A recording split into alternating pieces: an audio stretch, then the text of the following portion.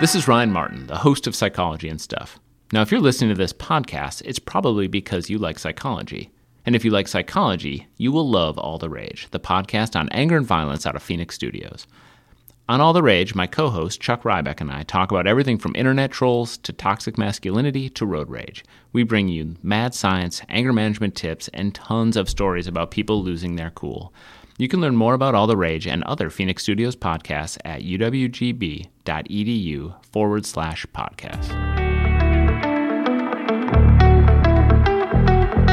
All right, and welcome to Psychology and Stuff, the podcast of the University of Wisconsin Green Bay Psychology Program. I'm Ryan Martin, chair of the Psychology Program and host of Psychology and Stuff, and today we're going to talk about the psychological and physical health consequences of racism, and we're going to do that with a Psychology and Stuff all-star. But first, I want to remind you that you can get involved in the Psychology and Stuff conversation by following us on Facebook, if you go to Psychology and Stuff, or Twitter, if you go at Psych and Stuff. There's a lot of great information there about the show, but also psychology more generally. Plus, we take requests. So if there's some topic you want to hear about, that is a good way to let us know. I also want to say that we're now available via Stitcher, along with a lot of other great Phoenix Studios podcasts. So if you use Stitcher, or the app Stitcher, you can find us there. Thank you, Stitcher. And that brings us to our guest for today. He's a good friend of the show, having made several appearances in the last few years. He is a health psychologist who's authored books on topics ranging from culture, development, and health to the teaching of psychology. He's a fabulous researcher, a fabulous teacher, having just won the coveted Charles L. Brewer Distinguished Teaching of Psychology Award, and he's also a pretty good friend. Welcome, Dr. Regan A.R. Gurung. Thank you, Ryan. Yeah, how are you? Super to be here. Yeah. I think this is the first time in a little bit that you've been here. It has been. It's been a slight hiatus. Well, welcome back. Right. Thank you. It's good to have you in the studio. So, Regan, you actually brought this work to my attention. Essentially, last fall, we were talking about actually the Virtual Psychology Museum. There's going to be a health psych exhibit opening relatively soon. Exciting. And we were talking about what could go in that exhibit, and you mentioned an article that was in the New York Times that described the physical health consequences of racism. So can you break that article down for us? I should say the name, by the way. It's titled "We're Sick of Racism, Literally." It's by Douglas Jacobs, and it was in the November 2017, around there-ish. So can you break that article down for us? And I think let's start with the title, because the whole notion of racism makes me sick. I think when you think about, the phrase racism makes me sick, I think there are many of us who, when we see somebody being racist or somebody being prejudicial, it makes us upset. It goes, I hate to see that. That's not who we are. That's not what America is, and so on and so forth. But that general sense of it makes me sick is much more of an affective experience when people use that phrase. And I think what that article did a really wonderful job of highlighting is that it's more than just affective. It's actually physical sickness, where over the long term, if somebody experiences racism, if somebody experiences prejudice, that can make them sick at a very physical level. So the bottom line, and this, I'm sure I'll circle back to this often, is that discrimination is a stressor. So if somebody feels discriminated against, if somebody is repeatedly discriminated against, that is the equivalent of repeated stressors against their body that then shows up in all the ways that we normally measure stress. So the moment you make that link between racism and discrimination as a stressor, you can then look at all standard measures of stressors, and lo and behold, bam, there it is. People who are stressed show all the markers of people who are stressed. So let's actually back up and get very, very basic for people, because even though we've had you on the show to talk about health psych before, we haven't necessarily explored this link between stress and physical health. Right. So ignoring the types of stressors for now, how do stressors affect our physical health? So at the most fundamental level, you got to think about what happens when you get stressed, right? And I'm going to back it up even further because it's going to relate to this notion. although there are some stressors that everybody can agree on as our stressors. For example, here's this car careening towards us. That's a stressor. I mean, it's not going to be, oh, it's not a stressor to me. No, it's a stressor to everybody. Here's this car coming at you. Okay, wild animal running to you. That's a stressor for everybody. But in this day and age, when there are starkly different physical stressors than they were to perhaps our ancestors, stress now becomes much more of a mental component. So to paraphrase Shakespeare, there is nothing either good or bad, but thinking makes it so. So even in our day-to-day lives here, to a large extent, if I think something is a stressor, it is a stressor. So that's really important to mention that there's some cognitive work that goes on. That cognitive work can be either automatic or it can be conscious, so conscious or non-conscious. And when we get to that point of we are stressed, that's when we start talking about the physiological level, right? Okay. So there's this cognitive stuff that's going on, and accompanying that cognitive stuff is at the heart of it an activation of the sympathetic nervous system. Right? Okay. So central nervous system, autonomic nervous system, the two big parts here are sympathetic, parasympathetic. Mm-hmm. All right? And a nice way to think about it is the sympathetic nervous system gets us ready for action. The parasympathetic nervous system calms us down. So to get us ready for action, what the sympathetic nervous system does is it speeds up heart rate.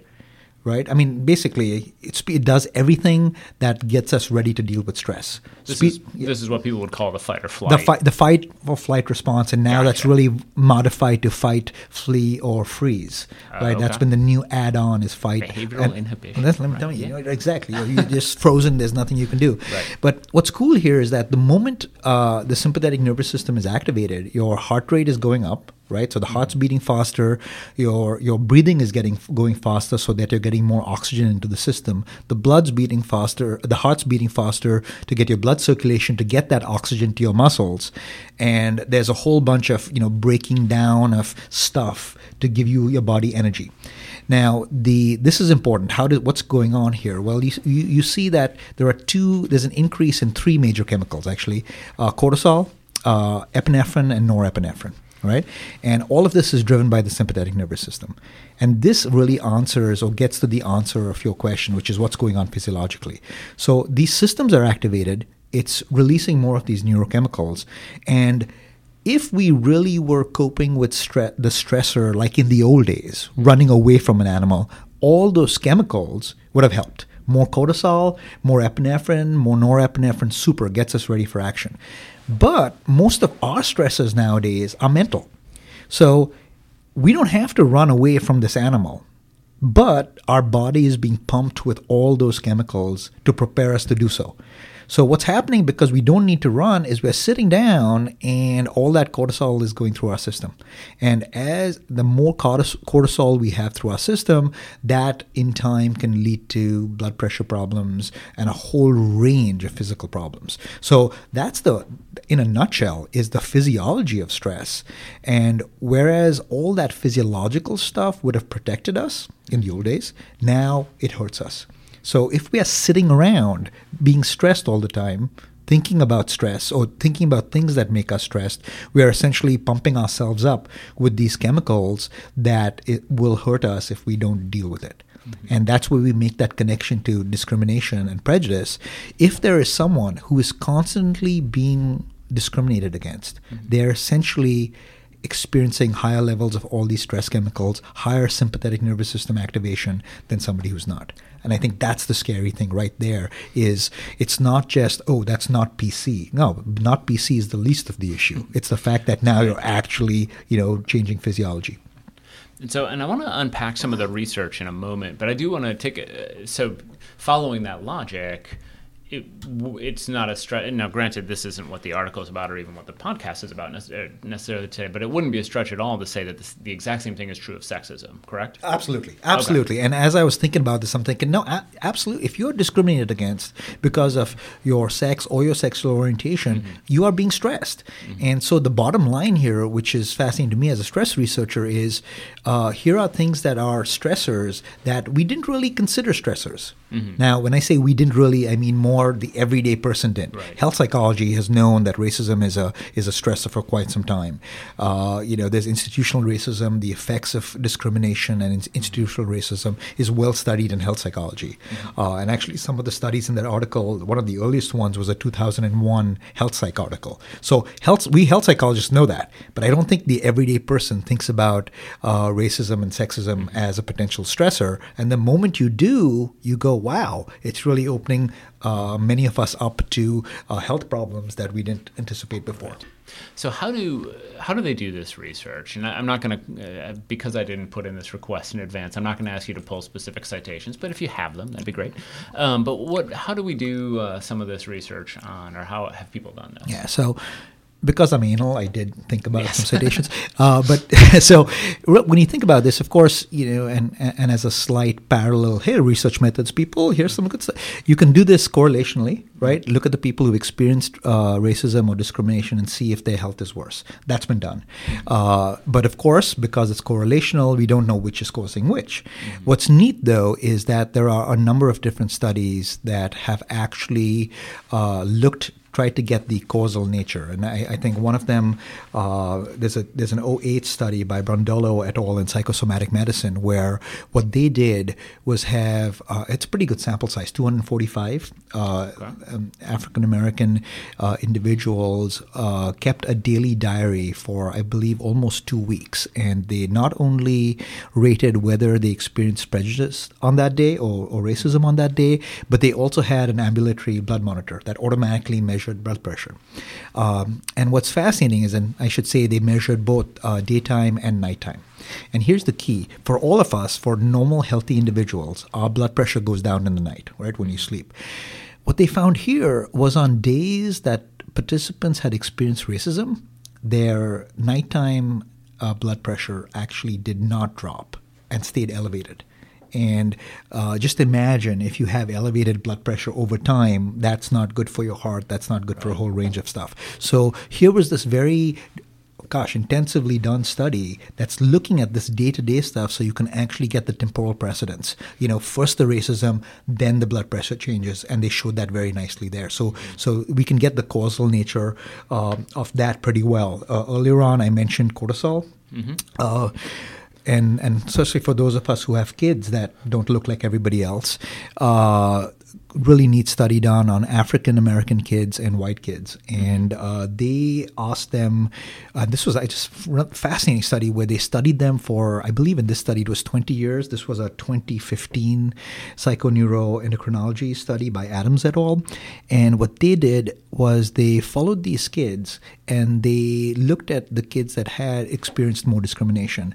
And what they found is that in kids who had experienced discrimination, there were actually higher levels of cortisol day to day. Now, all of us have spikes in cortisol when we get stressed or we're getting ready for something, but that drops off. Mm-hmm. But these kids actually showed a higher elevated level of cortisol, putting them at high risk for stress, and health-related issues. So, there are a lot of things out there that are correlational in nature, but boy, for this particular topic, the work's been done to show that there's this causal link between the two. Right. And I think it's important to note, too, one of the things the article pointed out is that it's not just the big instances of discrimination. Right. It was day in and day out experiences of having your sort of qualifications minimized, right, and things like that.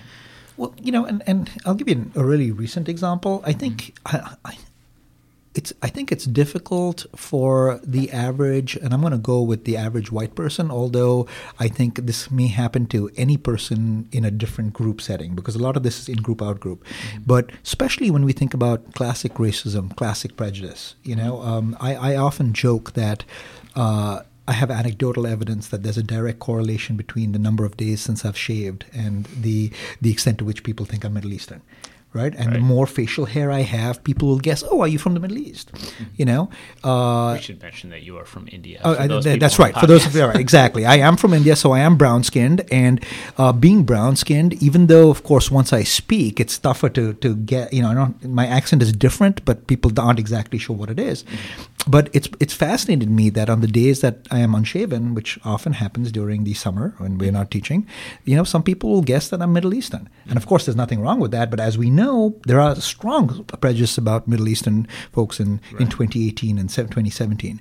And I think sometimes it's okay. I mean, I was recently at on a family trip where I was at a order your own omelet bar place, and this is really sweet. There was a Latino cook, and I'd placed my order, and I said, "I'd love the biscuits and gravy, please." And he looked at me with concern, and he said, "There's pork in here," and I thought that's really nice of him to alert me to the fact that there's pork in there, but assuming that I'm Muslim and that I don't eat pork. So it was I appreciated it, okay? But so that those sort of things happen, obviously not a stressor. Let me give you one of a stressor sort of thing. So this weekend I was in the March for Lives, Washington, D.C., all right? And I was at You were in D.C. already. I was in D.C. already. I didn't think about the fact exactly. that you were able to go. So the American Psych Association actually supported its members marching in the March for Lives. And so I took a break from the meeting, like many of my other meeting attendees, and we walked down to the march. And, I will tell you that, firstly, there were tons of people, but I was standing there in the march, and I turned around, looked right into the face of this very buff military policeman. And for a brief moment, automatically I realized I am the only brown person around in that entire crowd. I mean, mind you, there were thousands, but right where we were standing, I was the only brown person around. And for a brief moment, and I'll just be totally genuine with what the thought was that came into my head. I thought, I wonder if they're watching for some, people who are brown-skinned just in case of potential activity. And again, it came into my head, flashed through it. Was I concerned? No. And the guy just walked on by, so it wasn't a big deal. But the mere fact that I even had that conscious cognition and thought about it, obviously, for that, there was if I was wearing a little ambulatory blood pressure monitor, I would bet you'd see a spike in cortisol and systolic, diastolic. And the idea is this happens to some individuals all the time, every day, and that's the issue. Yeah. I was thinking about it as I was reading this article. I was thinking about a former supervisor of mine who was African American, and he told me. I think it was his licensure exam or something like that he had passed and done very well.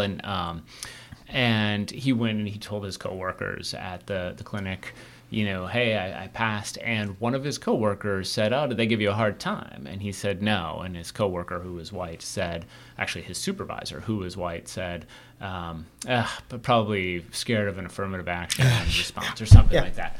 And you think about that, so here's my supervisor, African American, and he isn't denied a job. There are no real quote unquote consequences to that statement, but you can imagine the psychological toll that sort of statement would take on a person, that essentially saying you didn't really deserve that success, and minimizing that accomplishment. And then it also has you question your relationship with this coworker and your supervisor. What do they think of me and think of the work that I'm capable of doing based on that one simple revealing comment? Right.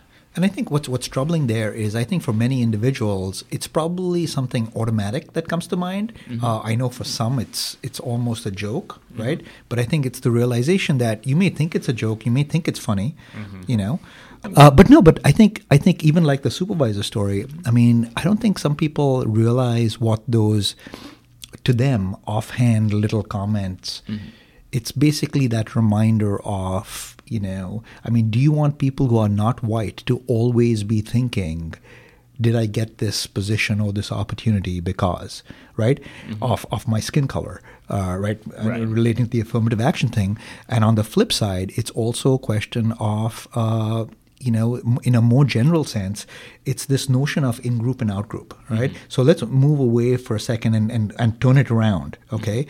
I think it's a question of people not recognizing what that feels like, right? And I'll give you a great example. Here in Green Bay, Wisconsin, when I teach culture development and health, I have students go to a grocery store of a different ethnicity, right? So go to a Mexican grocery store, go to an Asian grocery store.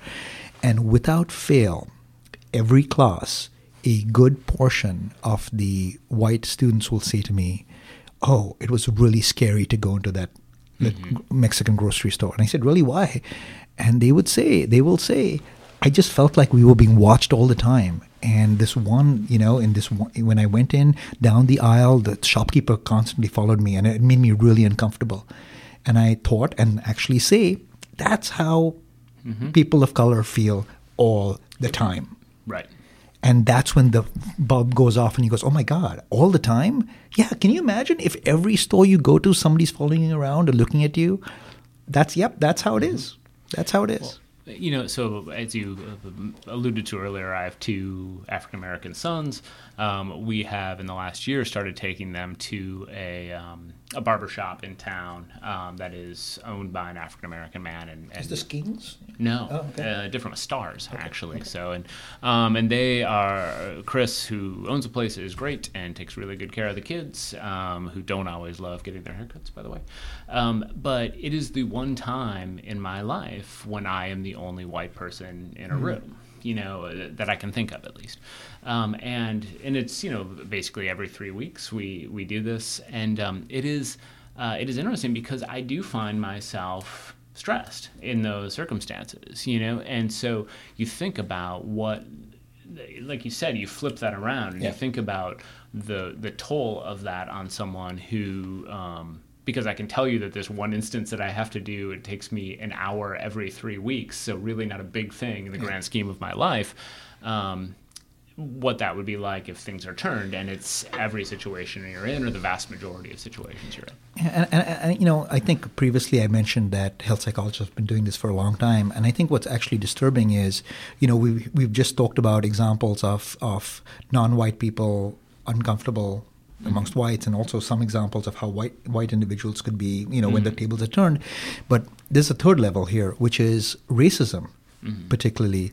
And cases of racism apparently are stressful for everybody. One of the earliest studies that I mentioned was the 2001 study. Carolyn Fang in health psychology did a study where she had African Americans and white Americans, Caucasian Americans, watch TV shows, 3 different TV shows with racism in it. And lo and behold, regardless of ethnicity, everybody experienced increases in blood pressure. Right. It stressed out everybody. It's uncomfortable. Right. And I think you can argue, well, if a person is racist, it may not stress them out. And of course, in that particular study, they didn't ask all of them, hey, are you racist or not? Right. But I think it's really interesting to know that experiencing racism actually does influence everybody. But of course, it's exponentially higher in many cases for the people who experience it on a more regular basis. Right. So I have this other NPR article that more or less covers the same thing or something similar. I want to pull some quotes for it. Before I do you have any other studies you want to tell us about? Anything else? No, those are. I think those are 3 different cool studies that were in there. There have been a lot of other studies where that are more correlational in nature, but I didn't want to say that you can see this work. I mean, all my examples were African American, but there's also a lot of work on Native American populations and similar experiences. Some work on Asian American populations, and then for the psychology listeners, you're probably familiar with the term microaggressions. There's some work showing that even microaggressions are stressful. The work there linking it to physiology isn't as established yet, but there are definitely indicators that even microaggressions or these smaller cases of racism can be stressful. Right.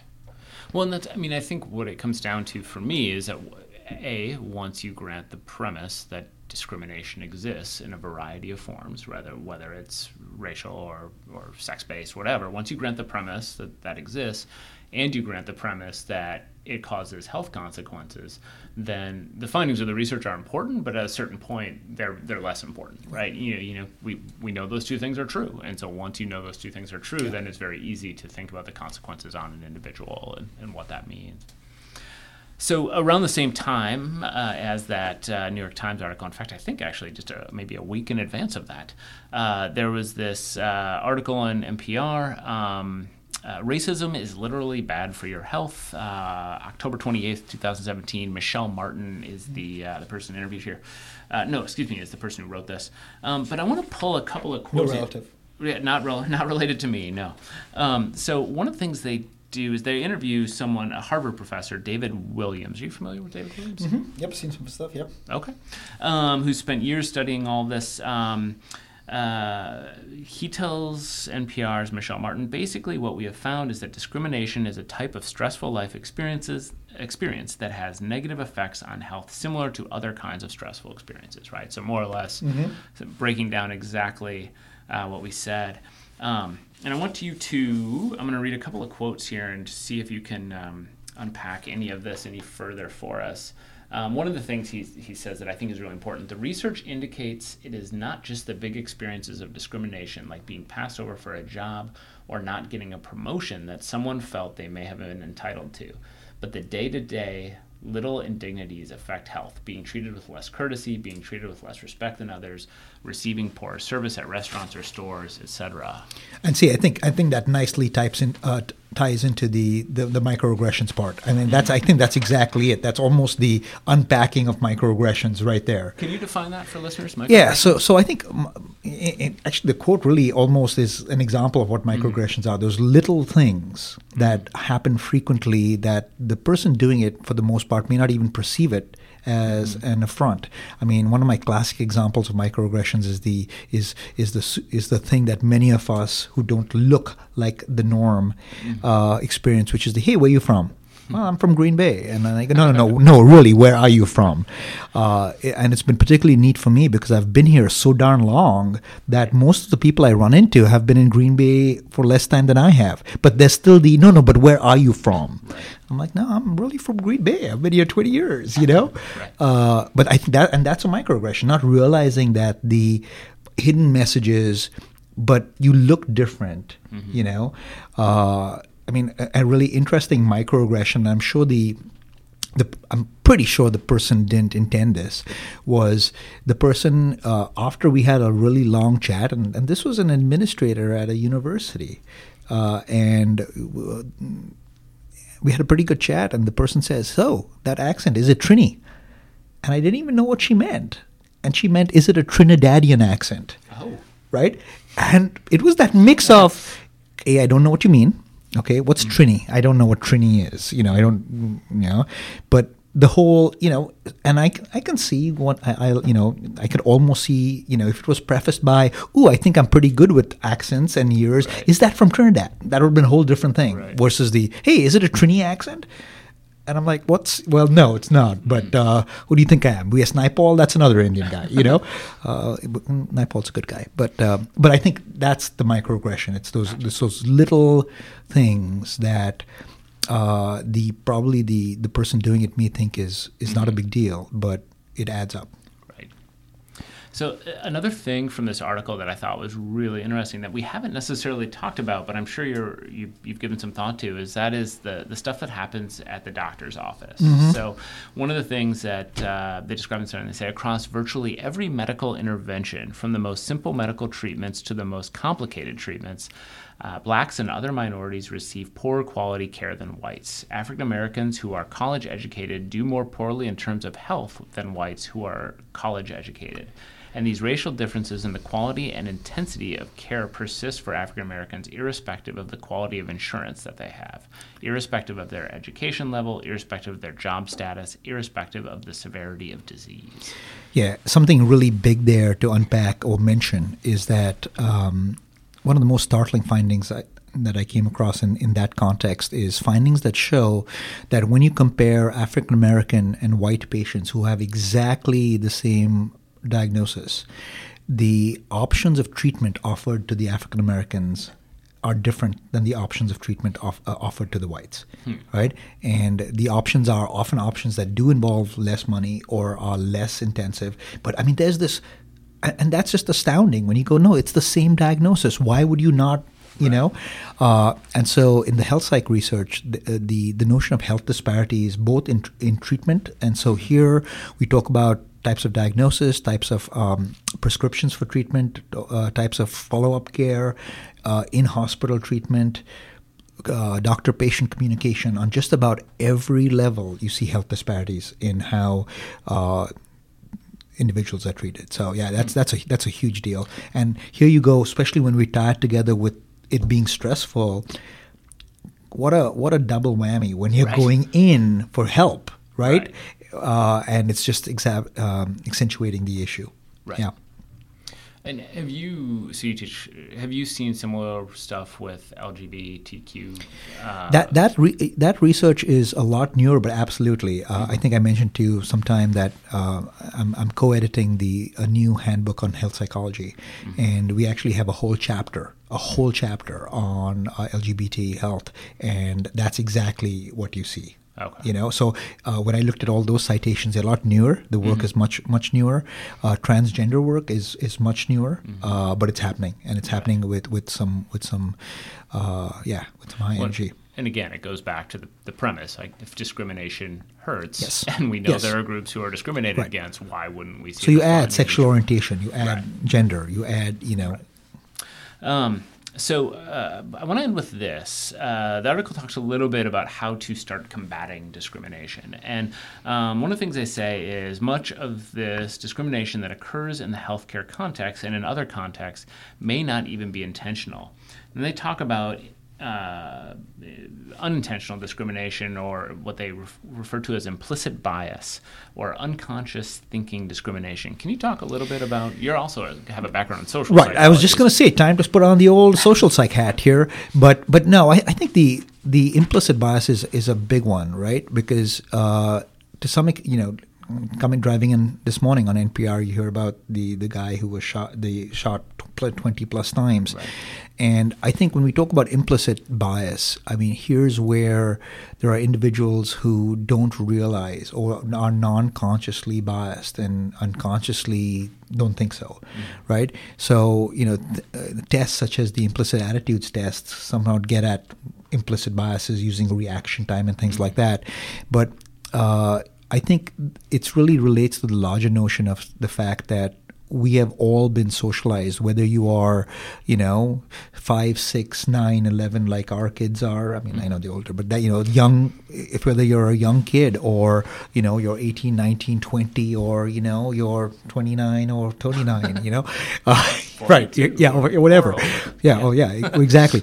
I think we're all utilizing stereotypes because they're a shortcut. Okay. So I think key things to keep in mind are we are all utilizing stereotypes. These are automatic. They save time. Big things to keep in mind are these stereotypes, even if it is an automatic thought, we don't have to stick with it. We can, modify it. Even if we have the thought or say something, we are conscious beings that can change that, and we should. But more importantly, and what's scary, is that our implicit biases, our stereotypes, our automatic processes are more likely to come to the fore when we are tired. The more cognitive load, the more stress we are under, the more stressful the situation that we're under. And think policemen responding to a call, that's stress, right? So there's higher stress, there's more cognitive load on their part, sort of opens the floodgates for their biases that could then influence their behavior. Right. So in terms of, to go back to, the point about what can you do about it, I think all of us need to be okay with acknowledging that we are all prejudiced. At some level, we are all prejudiced because we have been socialized to be so. Mm-hmm. Okay? We are. So the question is, because we all are, a lot of that may be automatic. And so we've got to work hard to consciously override some of that implicit bias, some of those prejudices. And I think it takes a lot of practice to extinguish some of those automatic types of behaviors, but it takes energy. Mm-hmm. And energy is tough. And that's why, especially when people are tired or stressed, they're like, I don't give a damn, and I'm just going to say it and whatever. If somebody's offended, they're offended. But no, I think we've got to think a little bit about it, especially in the context of what we've been talking about. Right. What do you think of this in terms of being the victim of discrimination, for you or for others who experience discrimination or prejudice? What are things that they can do? I think there are two completely different ways to to approach this. And I think when we talk about coping, when you talk about coping, the two major categories of coping are either approach or avoidance, right? Mm-hmm. And I think you can avoid something by that often safeguards your emotions. To tie on some of the work you've done with anger, just like anger, giving it some time to subside, removing you away from the situation, yourself from the situation, often is a good way to go, because especially with stress, like with anger to some extent, you take yourself away from the situation. It gives your body some time to readjust. All right. So on one hand, using general coping mechanisms is a good way to go. And when I say general, I'll be specific. Anything that people do with mindfulness and meditation, or even breathing, right? Take yourself away from the situation. Take yourself away from the antagonist, and give your body some time to get back. I think that's pretty important. I think something that I know helps me is, I'm aided by the fact that I'm an optimist. I'm an optimist, so I tend to look on the brighter side of life. I tend to give people the benefit of the doubt. Maybe they didn't mean this. And maybe they didn't, but as my wife loves to say, no, but I think they did. Right. Thank you, Martha.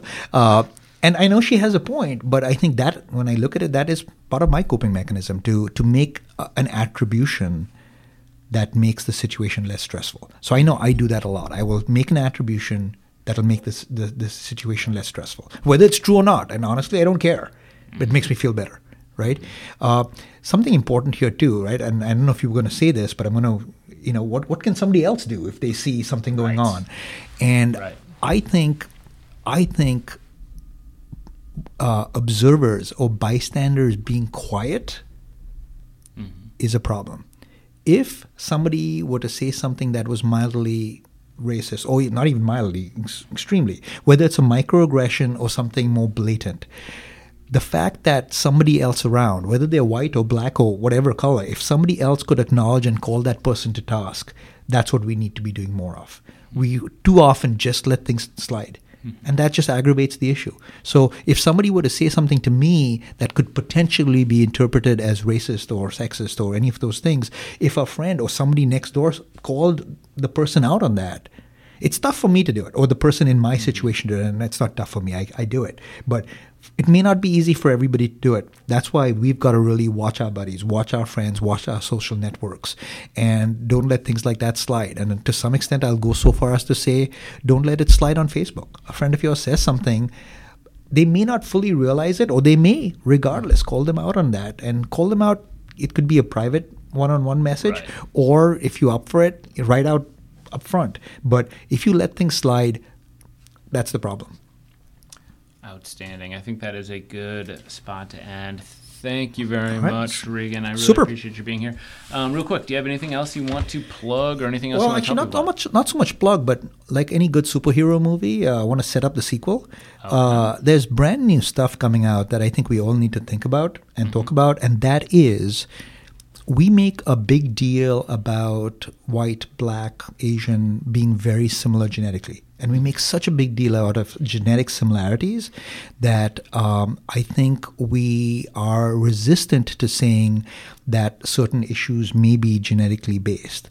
And just recently, work is coming out that shows that from a health and illness perspective, there are some health and illnesses that can be tied back to genetic histories. So, for example, and here's the teaser, right? African Americans in the United States who have West African genes dating back 200 years have actually been found to be more at risk for certain blood pressure related problems than African Americans who don't have those genes. Really? Yeah. Fascinating stuff. So brand new stuff. That's something I'm reading up more on myself. But it's really fascinating to go, okay, you don't have to say white and blacks are different. No, you're right. We are 99 point something genetically similar.